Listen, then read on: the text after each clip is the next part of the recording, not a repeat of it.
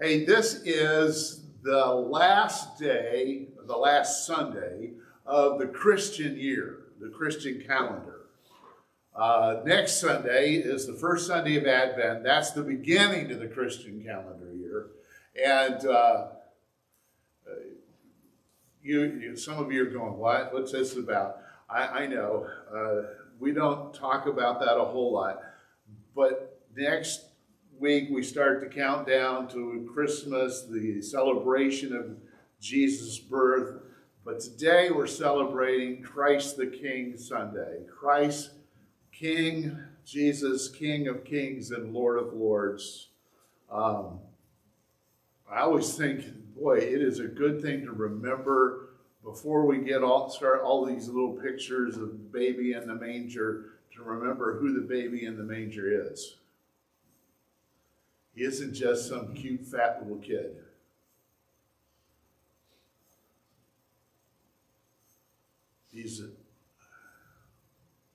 Well, we're going to talk about who he is. But before we do, I want to thank everybody for participating in this worship celebration of Christ the King. Whether you're online or on site, thanks for doing this. Nobody is more aware of the fact that you could be doing something else.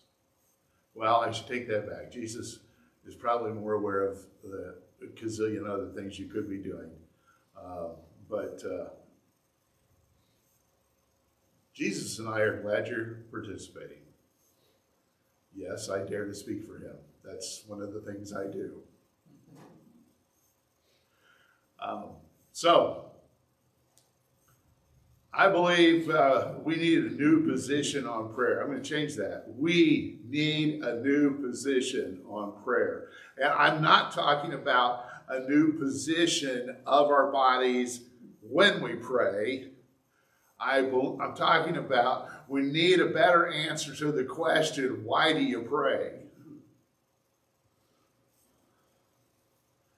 Some of us might say that prayer makes us feel better, makes us feel good.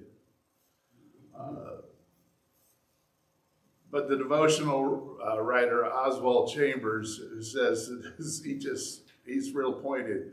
He just says it's a mistake to say because prayer brings us peace and joy and makes us feel better, it's a divine thing. This is the mere accident or effect of prayer. There is no real God-given revelation in it. This is the God-given revelation, he says, that when we are born of the Spirit of God and indwelt by the Holy Spirit, he intercedes for us with a tenderness and an understanding similar to the Lord Jesus himself. And he intercedes for us.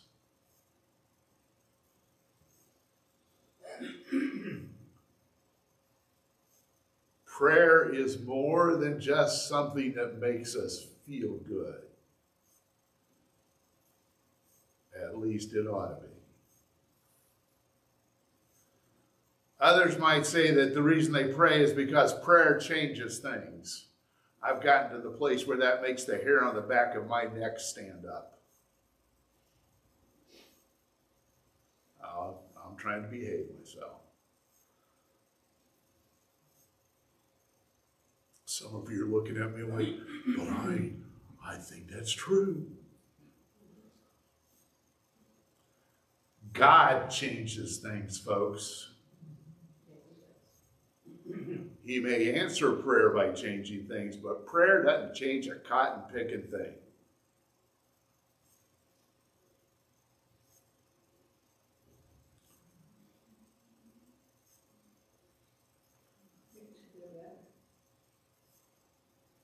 Oh, we'll go back to that thing we said before. What if prayer's primary purpose? Let me ask you this question. What if prayer's primary purpose is personal and relational It's personal and relational. It's not about an exchange of requests for blessings. What if it's less about asking for things from God and more about building a relationship with God? What if it's less about seeking miracles and more about building a relationship with the miracle worker?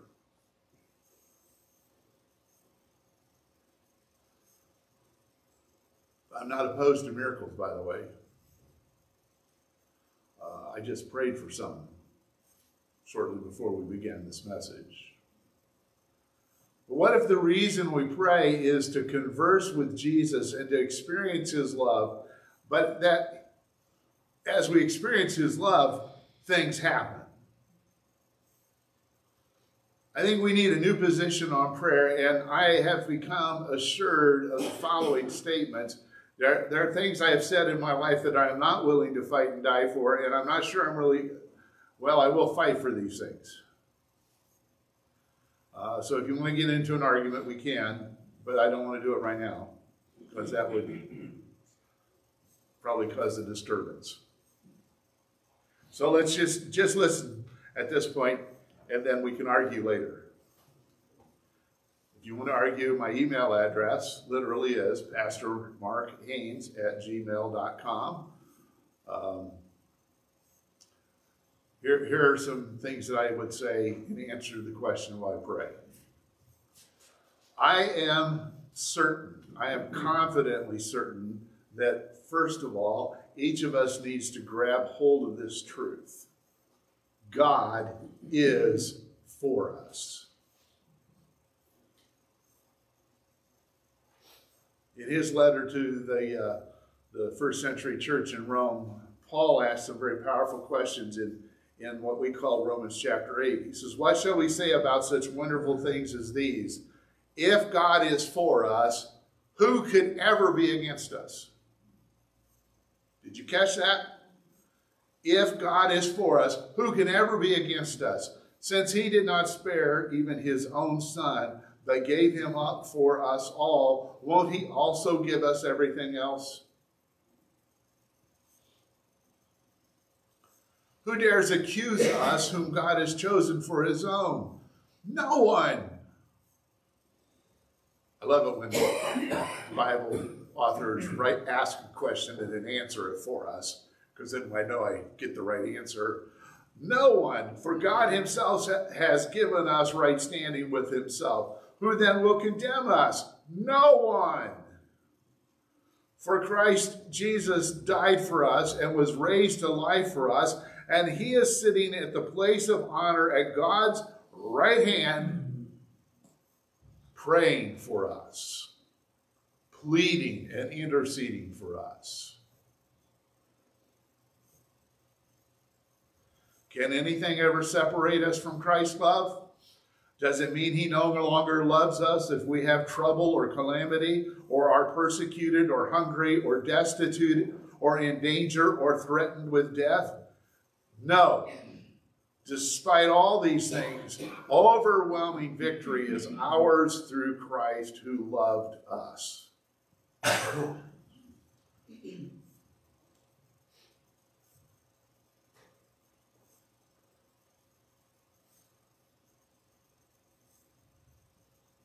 It's not exactly the way we thought he would end that, was it? I mean, how can he say that? Pain and trouble don't feel much like love.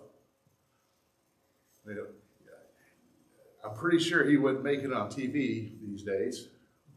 If you're going to be on TV, you've got to tell everybody, God loves you, has a wonderful plan for your life, and you are going to be so rich and healthy. I'm sorry. But this is what I want you to know, whether life is going well or not. This is why we are ambassadors of hope, ladies and gentlemen. We're going to talk to people about the real life, not something else. Whatever's going on in anybody's life, we can tell them this: God is for you. Whatever's going on, God is for you.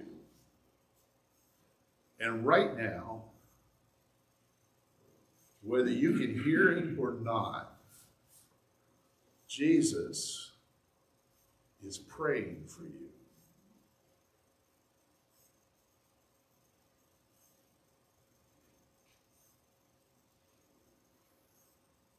You can tell the richest person that, and you can tell the poorest person that. You can tell the healthiest person or the sickest person.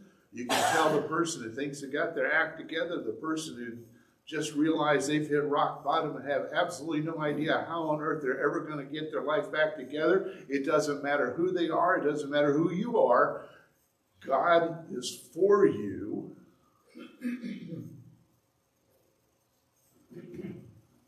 And Jesus is praying for you. You are not in this alone.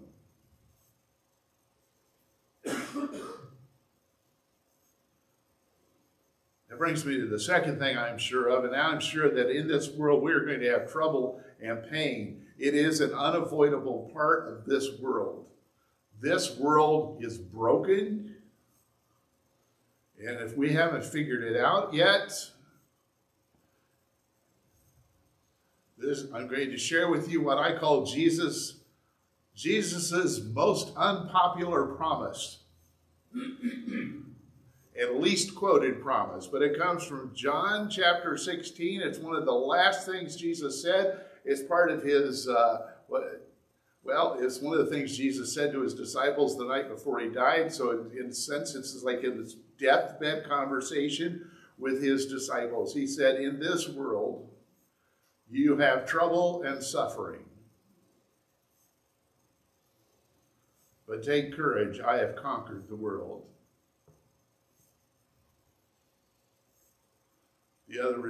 Another reason we are ambassadors of hope. In this world, you have trouble and suffering. No escape. Except, I've conquered it, Jesus says. God is for you. In this world, trouble and pain. Third thing, I believe more than ever before, we need to go to the cross to explore the depths of Jesus' faith. What if we start praying for God's will to be done the way Jesus prayed for it in the Garden of Gethsemane? You remember that prayer? Some of you do. Jesus prayed, Father, if you are willing, take this cup, take this coming experience of the cross and the crucifixion and all that's about to happen. Take this from me, yet not my will, but yours be done.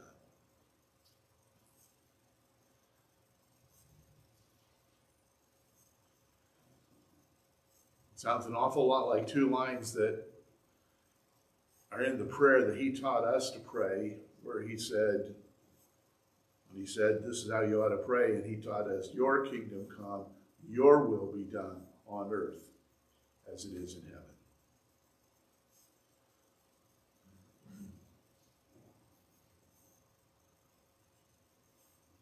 God is for us.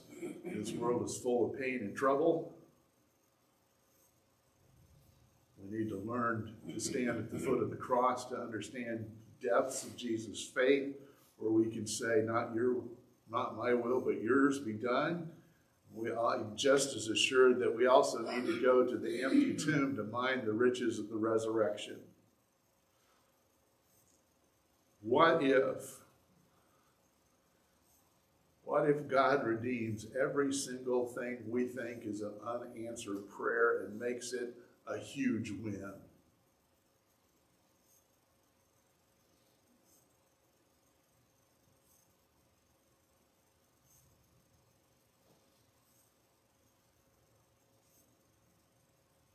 Let that question soak in. What if God takes every single thing that we think is an unanswered prayer and makes it a huge win?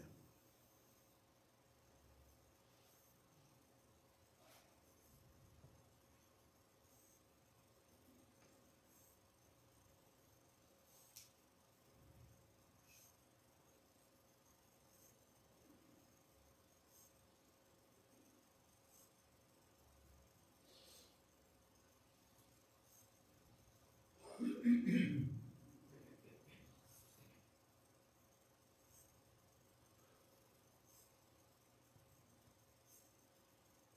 been reminded this week, the last few weeks and months, over and over,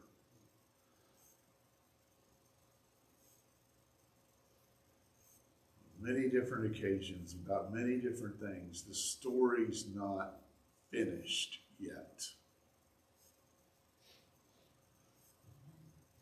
Don't start putting the statement, the end, yet.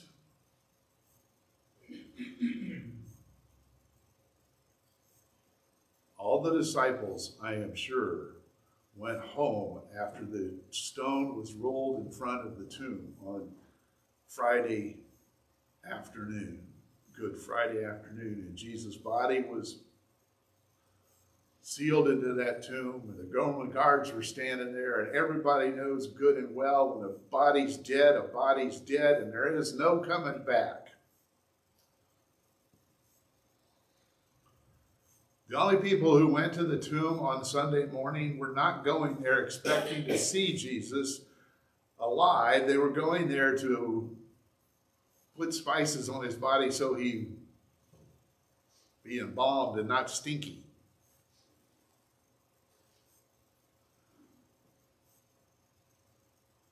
And then they were upset because he was gone.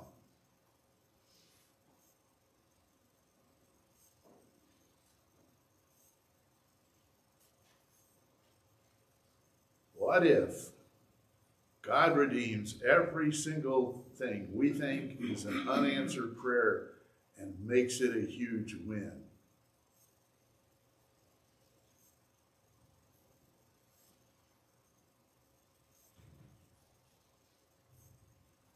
We need to go to that empty tomb and just mine the riches.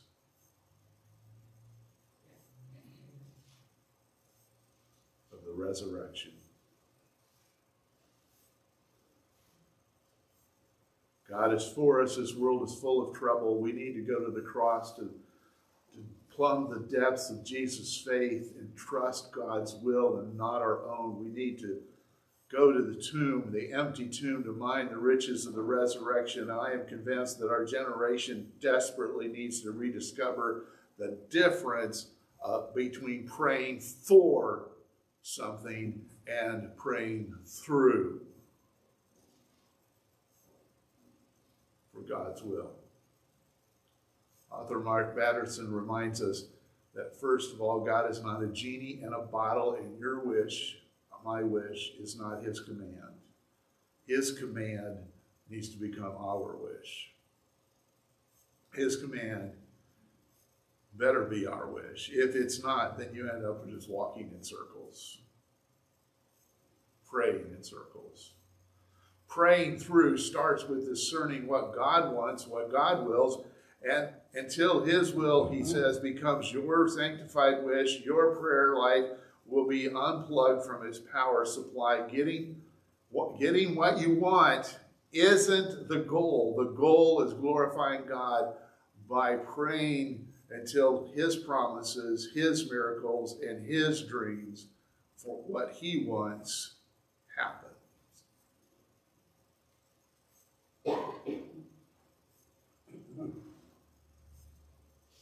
God is for us. This world is full of pain. How can you expect people to remember these things? We need to go to the cross to mine the depths of Jesus' faith so we can trust God's will instead of our own. We need to go to the empty tomb to experience the riches of the resurrection. We need to rediscover the difference of praying for so that we can pray through. And we need to answer the question, why pray, with the words of Pastor Jack Hayford. If we don't ask, God won't act. Now, some of you just got a little nervous, but James, who just happened to be also the brother of Jesus, half-brother, if you want to be technical, In his letter to the first century church, James wrote these words, "You do not have because you do not ask."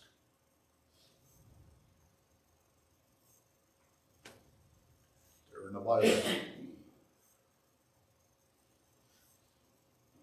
Author Wesley Duell wrote, "God could have chosen otherwise, but he has chosen that the prayer of a righteous person will be powerful and effective.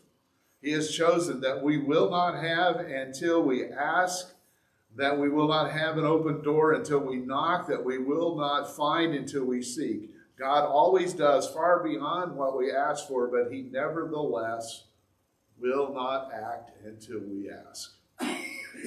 Not very efficient.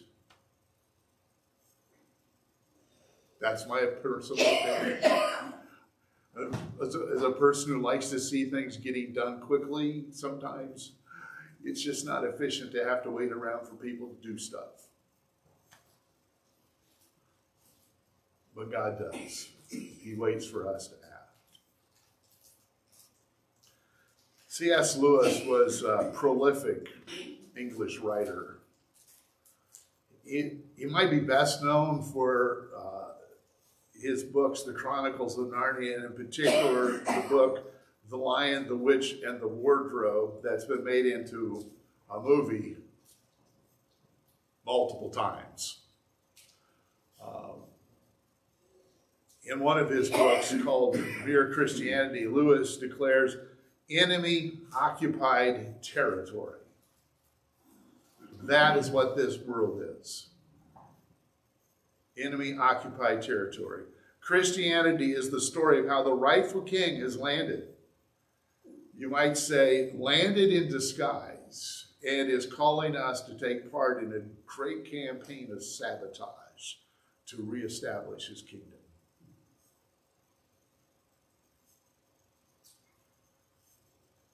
So who is the rightful king? When did he start his invasion? And how can we take part in this great campaign of sabotage to reestablish his kingdom? Well, I'm going to take a few moments to introduce you to the rightful king. You've probably already guessed, since we're in a Christian church, who it is. And I already told you what Sunday it is. But just in case, we're going to turn to the very last book of the Bible, in the Bible. It's the book of Revelation. Its correct title is The Revelation of Jesus Christ.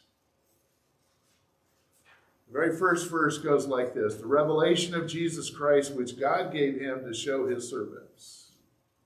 The revelation of Jesus Christ, which God gave him to show his servants what must happen very soon. He made it clear by sending his angel to his servant John. The revelation of Jesus Christ is the title, and it is both means it is the revelation about Jesus, and it is a revelation from Jesus. Our problem has been, remains, and we got to be very careful about this. We jump straight to the part about events that will happen soon. And we make the whole book about trying to figure out what's about to happen. The book does talk about things that are going to happen, that were happening and are going to happen. But the book is about Jesus first, last, and always. So, hold on to your hats. I'm going to answer the question, what does the Revelation tell us about Jesus, without reading you the entire thing? Jesus is the one who has a firm grasp on the leaders of every congregation everywhere in the world. Jesus is the one who walks among all the congregations, every church, everywhere in the world. He has not forgotten or lost any of us. Jesus is the one who is the first and the last. Jesus is the one who was killed. Jesus is the one who was dead but came to life. Jesus is the one who has the sharp, double-edged sword of truth. Jesus is the Lamb who lights up heaven with God's glory. Jesus is the one who is the Alpha and the Omega. Jesus is the one who is the beginning and the end. Jesus is the one who is the bright morning star. Jesus is the one who has eyes like fiery flames and whose feet are like polished bronze. He can go to hell and back and not get burned. Jesus is the one who opens doors no one can shut and shuts doors no one can open. Jesus is the one who has conquered all our enemies. Jesus is the one countless angels praise in a loud voice. Worthy is the Lamb who was killed to receive power and wealth and wisdom and might and honor and glory and praise. Jesus loves us like no one else can. Jesus set us free from our sins at the cost of his own blood.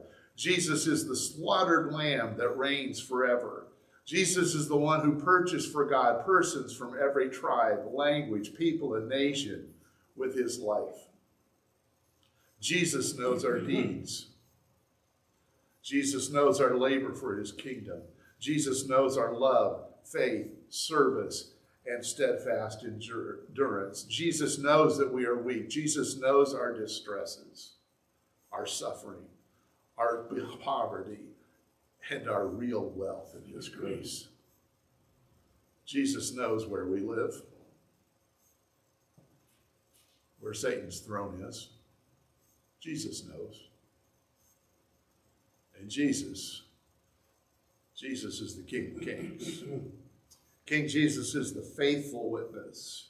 King Jesus is the firstborn from among the dead. King Jesus is the Son of God. King Jesus is the Holy One. King Jesus is the true one. King Jesus is the faithful and true witness. King Jesus is the originator of God's creation. Who is Jesus? King Jesus is the ruler over all the rulers of the earth and the universe. Jesus is our true and glorious King of everything and everyone. So, here's the sermon in a sentence. It's time to doubt our doubts.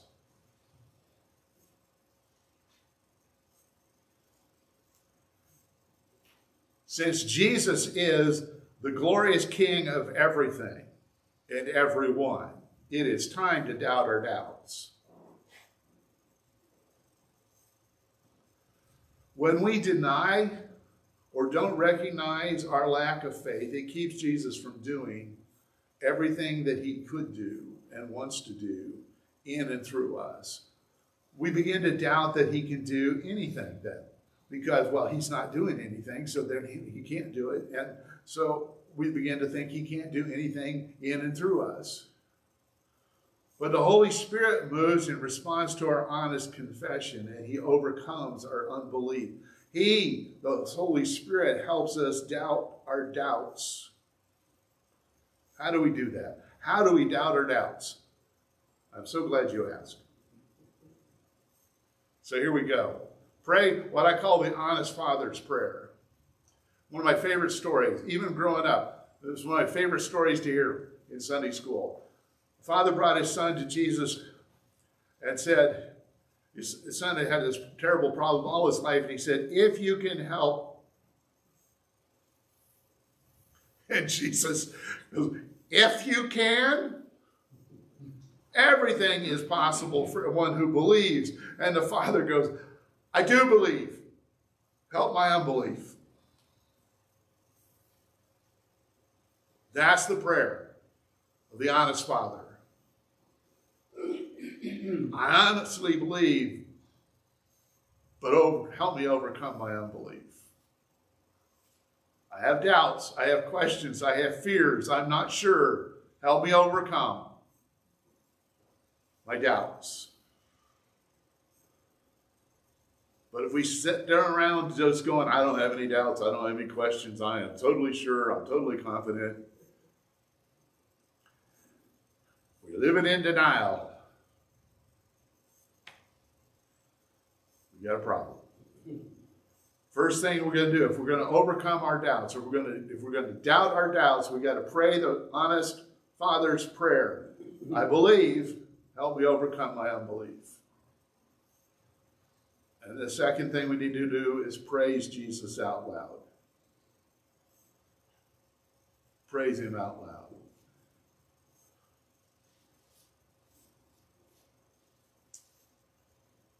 One of my favorite singers, Christian singers, says, we don't worship God because life is good. Which is good, because life in this world stinks. It's broken. It's full of trouble and pain. If you're not sure, just listen to a few country songs. You'll get it figured out. They're honest, at least.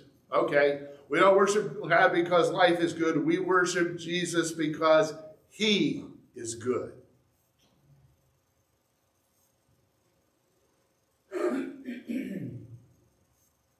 He is for us.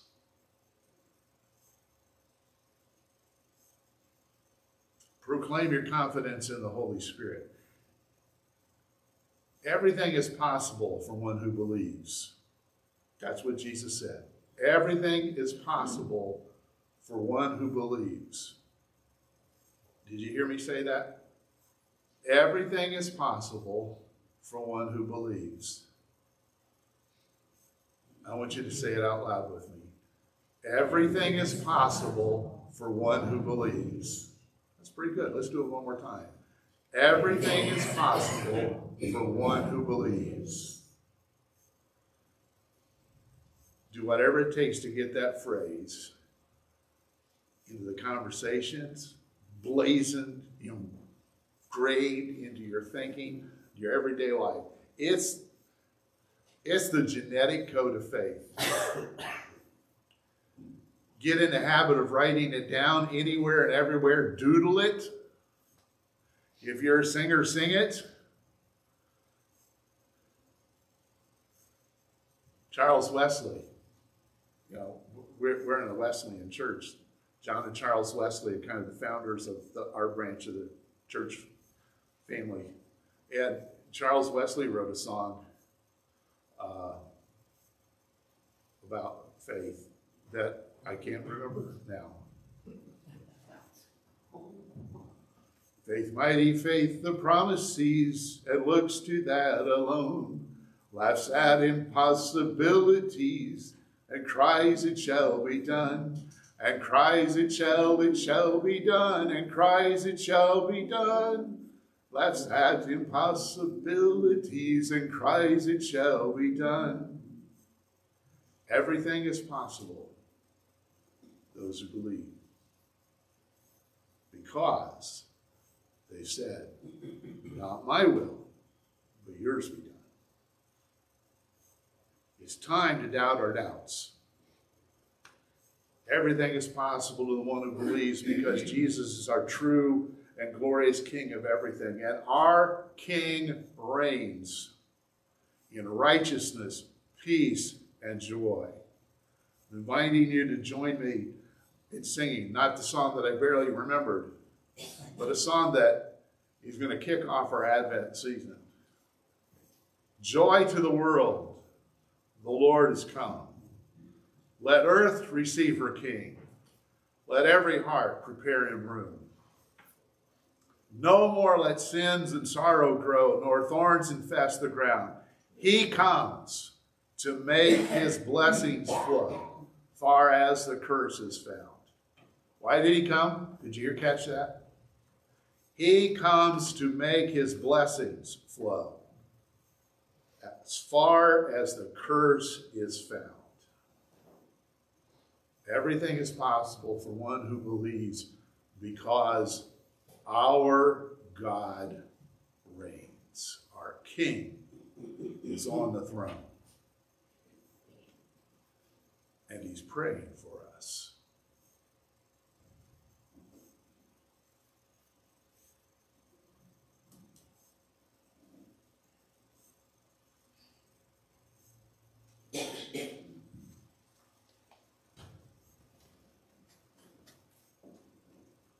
Let's stand as we sing Joy to the World. The Lord has come.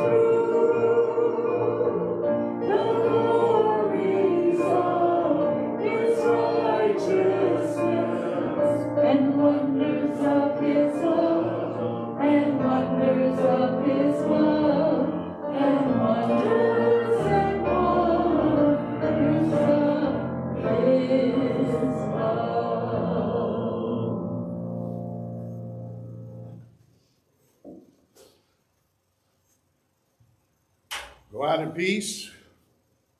Have courage. Hold on to what is good. Return blessings for evil. Strengthen the faint-hearted. Support the weak. Help the suffering. Honor everyone. Love and serve like Jesus. Rejoicing in the power of his Holy Spirit. Because frankly, that's the only way you're going to be able to do all that. Go. You're sent with Jesus.